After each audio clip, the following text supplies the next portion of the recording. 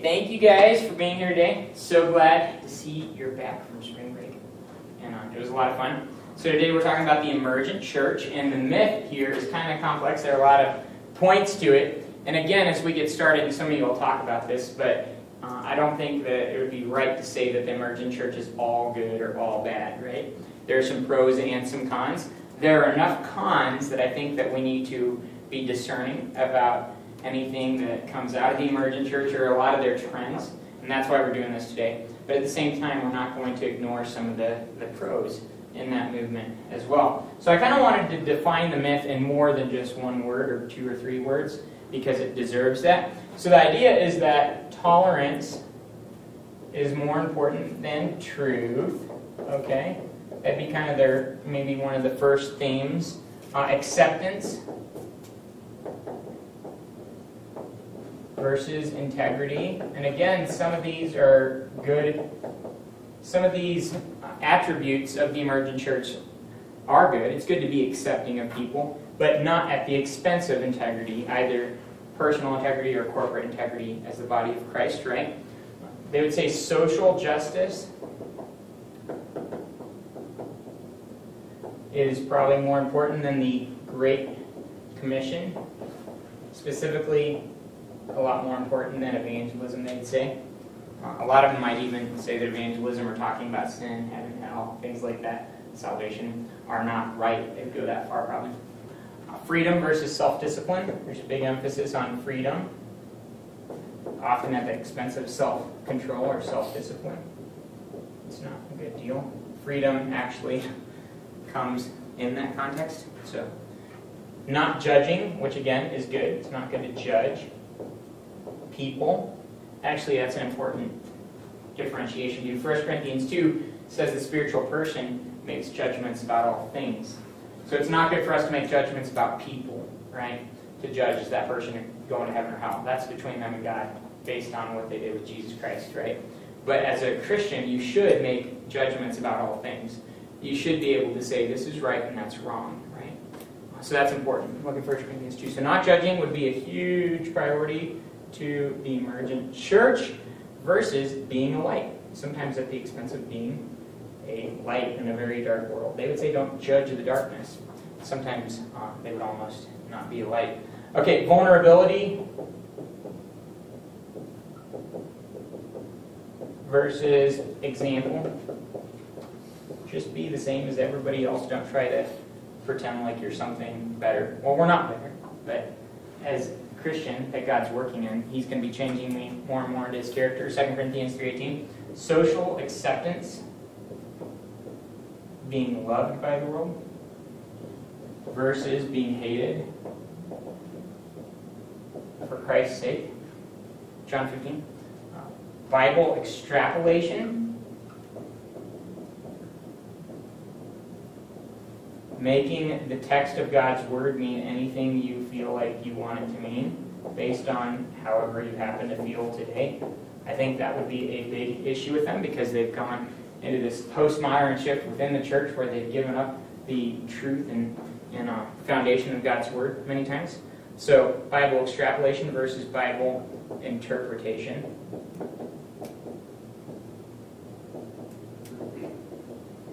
Right? And then finally, focused more on the temporary and physical, and not so much on eternal things. Right? If you look at 2 Corinthians 4:18, if you look at Colossians 3, those are just a few of the passages where we're told to focus on eternal things, not on temporary things. So those would be maybe more important to them. So the myth is kind of manifold. We have 1, 2, 3, 4, 5, 6, 7, 8, 9 different aspects that we've listed up here. There are probably others too. And so, like we said at the beginning, it's not all bad or all good, but we're going to go to the Word, and we're going to be able to develop some discernment here for what bones need to be tossed out and what meat needs to be swallowed, right? So, Jake, why don't you go ahead and take us from there? Cool. So I just want to start first of all with the idea of truth, and like the backbone, I guess, of truth is that Jesus specifically said, in John 14:6, that I'm the way, the truth, and the life. No one comes to the Father except for me.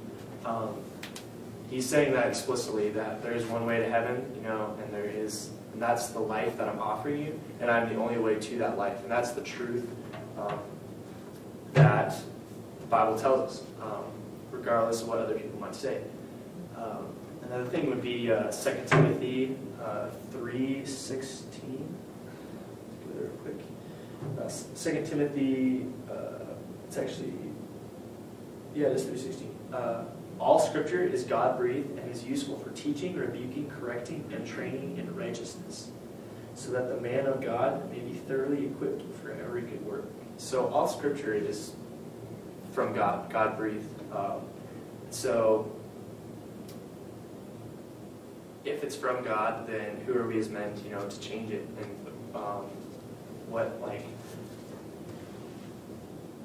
basically, who are we to change it? And I guess kind of going off that, we'll go to Psalm 119, which basically just, I'm not going to read the whole thing because we'd be here for 15 minutes.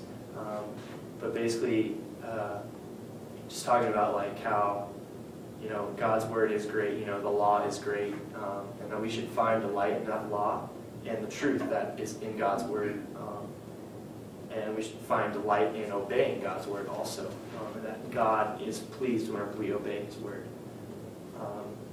And the last verse I was going to go over, actually, two more, I think. No, just one more. 2 Corinthians 4:16.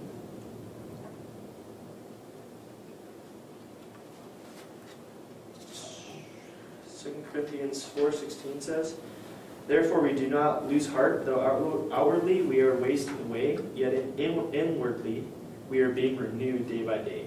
For our light and momentary troubles are achieving us an eternal glory that far outweighs them all. So we fix our eyes not on what is seen, but on what is unseen. For what is seen is temporary, but what is unseen is eternal." So basically it's this whole focus on the eternal aspects of what the Bible says, focusing on eternity rather than what's in this life, focusing on pleasing God and living for God rather than focusing on pleasing man and living for man instead. So that's basically what the Bible says about what we should think about in terms of truth. That's it. Thank you, Jake. It's all heading.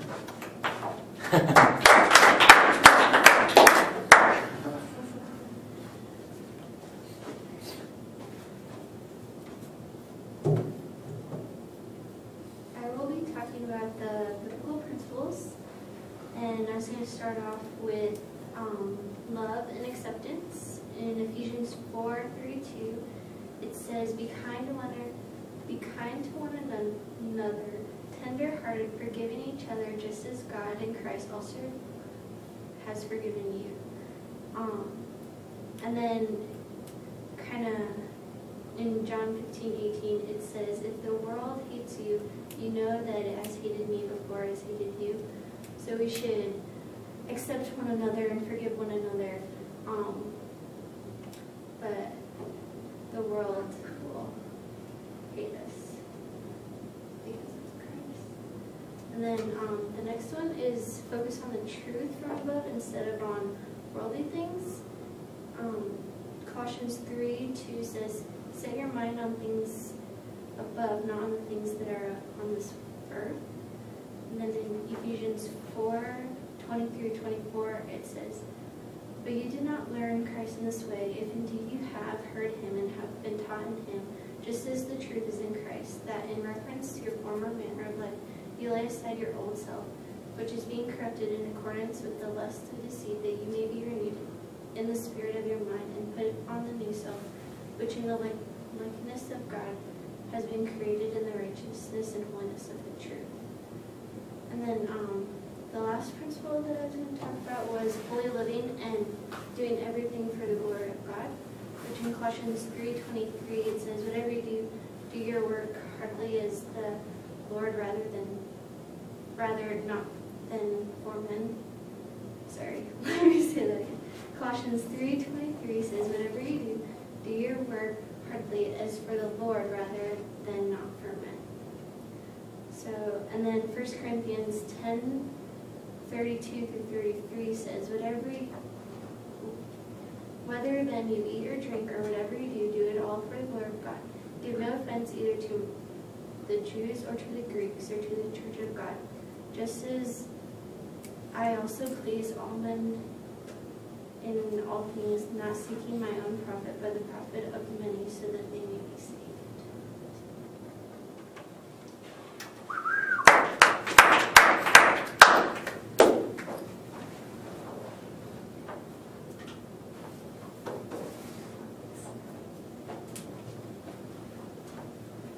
So I did the 21 signs of deception, and overall some were, as a majority, they were deceptive, but some weren't. There's really not a whole lot of emphasis on signs and wonders in this, and it does cause some division among believers, because if some believers believe that I need to be sharing the gospel, I need to be following the Great Commission, other people that are completely against that, then that's going to cause some division. And flattery and nice-sounding arguments that are actually empty but deceive and naive. I thought this was definitely a criteria, because it sounds wonderful if you don't have to do any work, so you don't have to share the gospel, which is scary, and sometimes could end up badly depending on where you do it. But it's not true, and it just sounds nice. And number 4, distraction from simple and pure devotion to Christ. Maybe.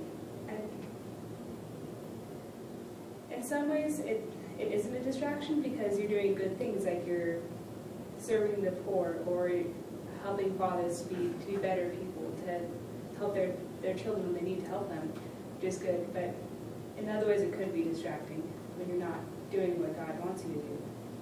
You're just kind of doing your own thing.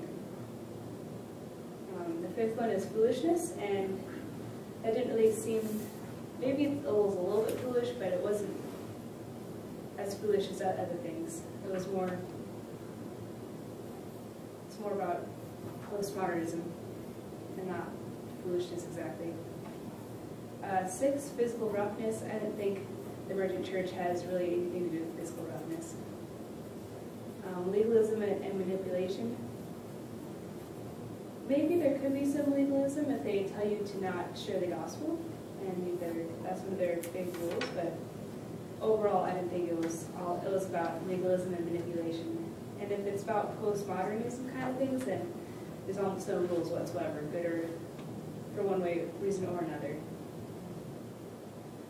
Number 8 is special revelation from God, an uncommon form of Christianity. And yeah, this is kind of an unusual form of Christianity, not one you read about in the Bible. And 9 is speculation and fruitless discussion.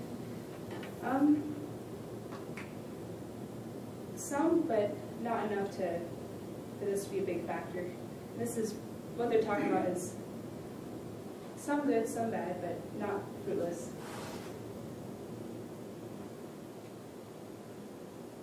Distraction from doing God's work by faith. Yeah, if you're not going to go share the gospel and you're more concerned about worldly things, then this could be a big distraction. And confidence without understanding. Do they consider themselves teachers of God's word, yet have a poor understanding of it? Yeah, I think if you're saying things like you don't need to share the gospel, then you might not be well versed in what the Bible actually says. And as it continues to go further and further in the truth, they get crazier and crazier. Yeah, it could start off as you not doing one thing that the Bible says, but it could lead to becoming more and more worldly and less how God originally wanted us to live. And strange doctrines, myth, and stories that differ from sound doctrine. Yeah, I think it's easy once you start stepping away from God's word it's easy for there to be a kind of like a landslide effect and it get crazier and crazier. and hidden agenda or secrecy about their true beliefs and teachings. They seem to be pretty open about what they believe. They're not about to hide what they believe from anybody. And sensuality and appeal to people's fleshly desires and emotions, definitely. This is all about what you want to do, what your flesh wants to do, not about what you need to do and what God wants us to do. And Jesus/Christianity gets a bad rap. Sometimes maybe we could, this emergent church could give Christianity a bad rap because we're not sharing the gospel and we're contradicting what the Bible says. So it makes us look very inconsistent. But at the same time, Jesus Christianity getting a great rap because we're helping out the poor and helping fathers and doing community service type stuff, which I don't think anybody can really dislike that. And then greed and materialism. Yeah, this could lead to, if you're focusing on earthly things, that could also lead to very earthly desires that overcome godly desires. And then taking advantage of people. I don't think this church is about taking advantage of people. It's more about ideas. And pride, yeah, if you're trying to do good works without God's help, it's kind of being prideful and saying, oh, I can do this all on my own. I don't need God's help in this. And the promise of freedom or something more, yeah, that could be a good one, because you're promising freedom from the rules of the church when originally the rules of the church or the rules from the Bible they're not meant to be binding, but they're meant to be freeing because they're leading towards a good life, how we're supposed to live. And the last one is non-Christian actions or acting like we did before Christ. Definitely, if you're focusing on what the world wants or trying to meet the world where they are, and you go too far, you can definitely start to act like they did before Christ. There we go. Yes.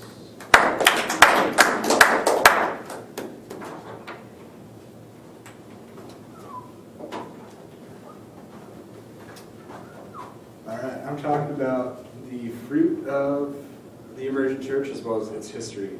I'm going to talk about history first. The emergent church seems to have come about through the idea of postmodernism. So it's relatively new. I don't know, postmodernism seems to be like rebellion almost, a shift away from like old teachings and ways of thinking to a laid back sort of like Nate was saying, live life the way you want to mentality. And the emergent church takes on this mentality, and they feel like they need to shape itself to reach the people of this generation who buy into postmodernism also. So yeah, it's relatively new. As far as fruit, it seems the main issue with the emergent church is it's unbalanced.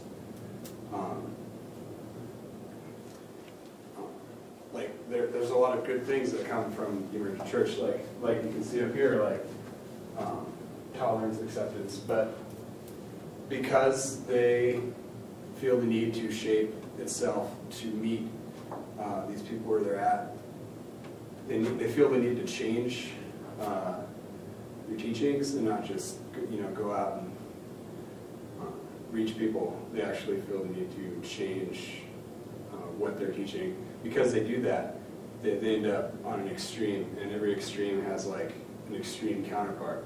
So like you can see up here, like Dave was saying, social acceptance, like that's really good. It's a good thing to, but on the other hand, they go against Scripture and try not to be hated. Let's see. So yeah, some other examples of fruit. All like the fruit that comes from this, they all have, they're all kind of backhanded, like they all have some kind of negative counterpart. Belief through facts, that's solid, but they give up a certain aspect of faith in that. Respect that kind of goes along with social acceptance. They want to respect everyone, and not press their ideas on people. But with that, they give up sharing, as we're called to do. They're interested in reaching people, which is really good. But too much so, as they feel the need to shape themselves to conform to people's ideas and ways of thinking. There's a lot of good things. There's a lot of fruit that comes with it. But there's a lot of negative aspects to that as well.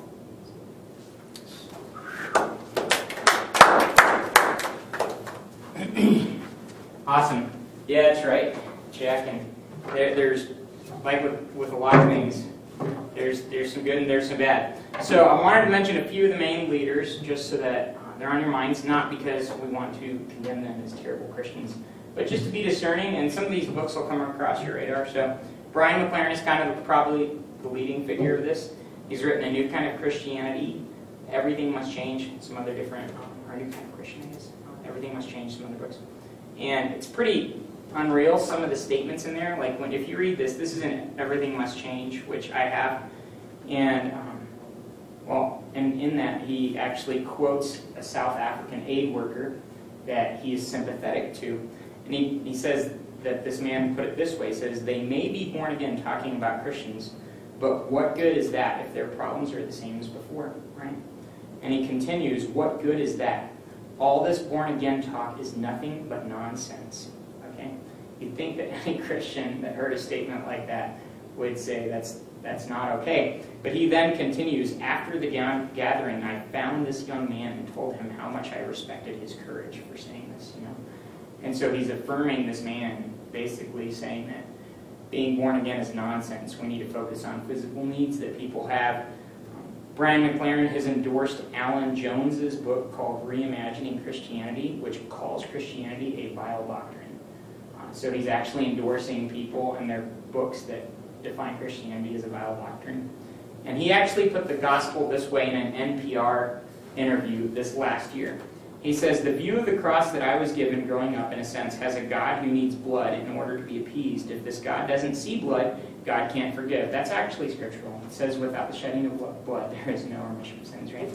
So this is actually not just what he was given growing up, but this is what Scripture tells us, right? And that's why Jesus had to go to the cross and die for our sins. God revealed in Christ, crucified, shows us a vision of a God that identifies with the victim rather than the perpetrator, identifies with the one suffering rather than the one inflicting suffering.